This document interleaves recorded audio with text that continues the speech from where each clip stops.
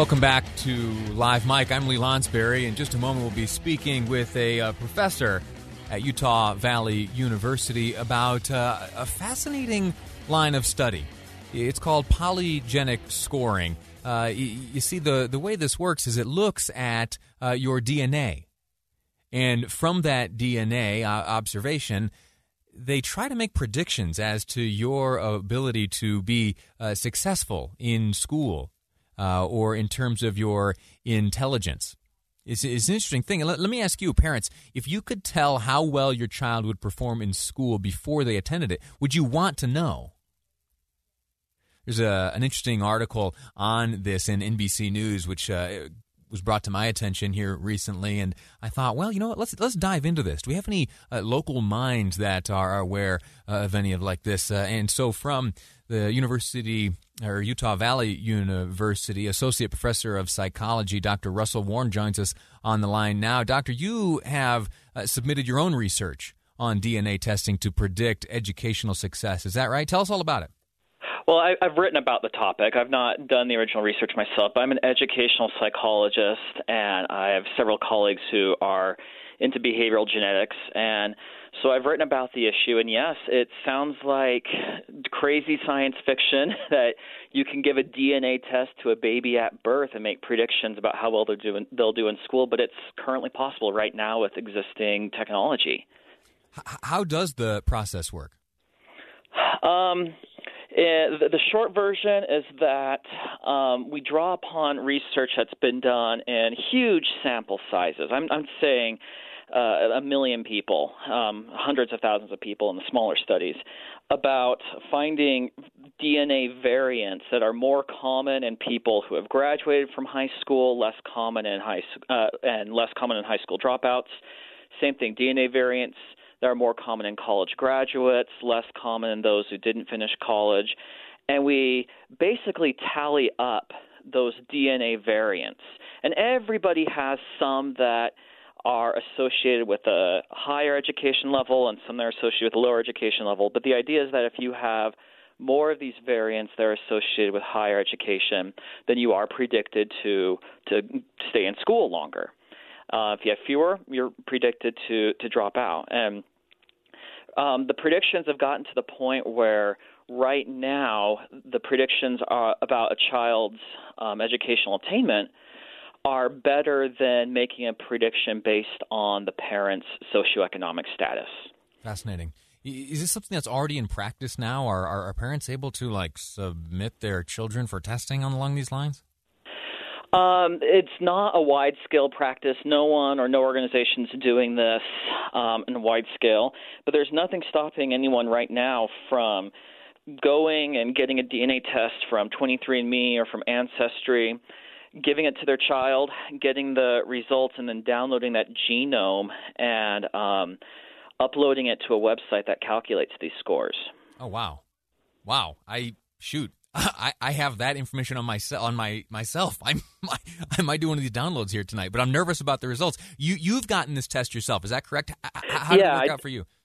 Yeah, I got a 23andMe test because I was concerned about some health issues, and thankfully those turned out okay. But when I started writing my latest piece talking about the impacts of this in the education system, I thought, well, let's see how easy is this. Is it so easy you can just Google, give me a predicted IQ based on DNA? No, it's not that easy. You do have to know a little bit, but I think it's only going to get easier. Every technological breakthrough gets easier to implement as early adopters adopt it, and then it spreads to other people. Were you able to, and I don't want to get too far into your personal business, but were you able to compare the predictions to the way you've turned out in life? Well, I examined a couple. You can do this for really any trait that has some genetic influence, which is almost everything in humans. So a good example is height. I'm somewhat shorter than average. I'm about 5'7", and my polygenic score for height predicts that I would be slightly taller than average. That one's wrong. But I also looked at one for weight, and that one is about right. There's some others for health. I don't know whether I'll get diabetes or whether I'll get a heart attack until either happens or I die of something else. So the jury's still out on some of those. But yeah, I got a polygenic IQ score for me, and based on it, it predicted that, I would finish college, and, well, I'm a college professor. Well, there you go. There's got to be some accuracy to it. Yeah, sample size of 1 confirms it. There you go. There is some measure of controversy behind this type of genetic study.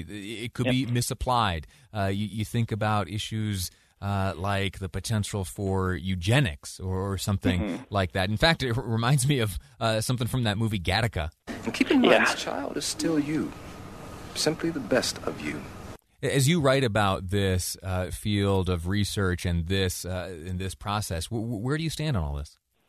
Well, I think that we should use the scores, but we should never use them as the sole basis for making any decisions, because these scores are only going to be perfectly accurate if a trait is 100% genetically determined.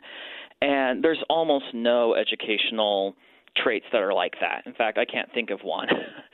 And so environment's always going to matter. Now, it will matter more for some outcomes more than others. And so we shouldn't just become genetic determinists and say, well, the genes decide it all. And so my view is that, yes, these scores should be used, and while they're a better measure or they're a better predictor than parents' income are for children, they're still not accurate enough for widespread use. And so my personal position, this is just speaking for myself, is that, yes, we should look forward to their use, but that they are not justified in being an important source of data right now. They will get better, though. When you say use, what could we possibly use them for, if not for policy and decision making? One of the things that excites me the most is giving a DNA test to a child at birth, and then discovering, whoa, this child's at risk for autism.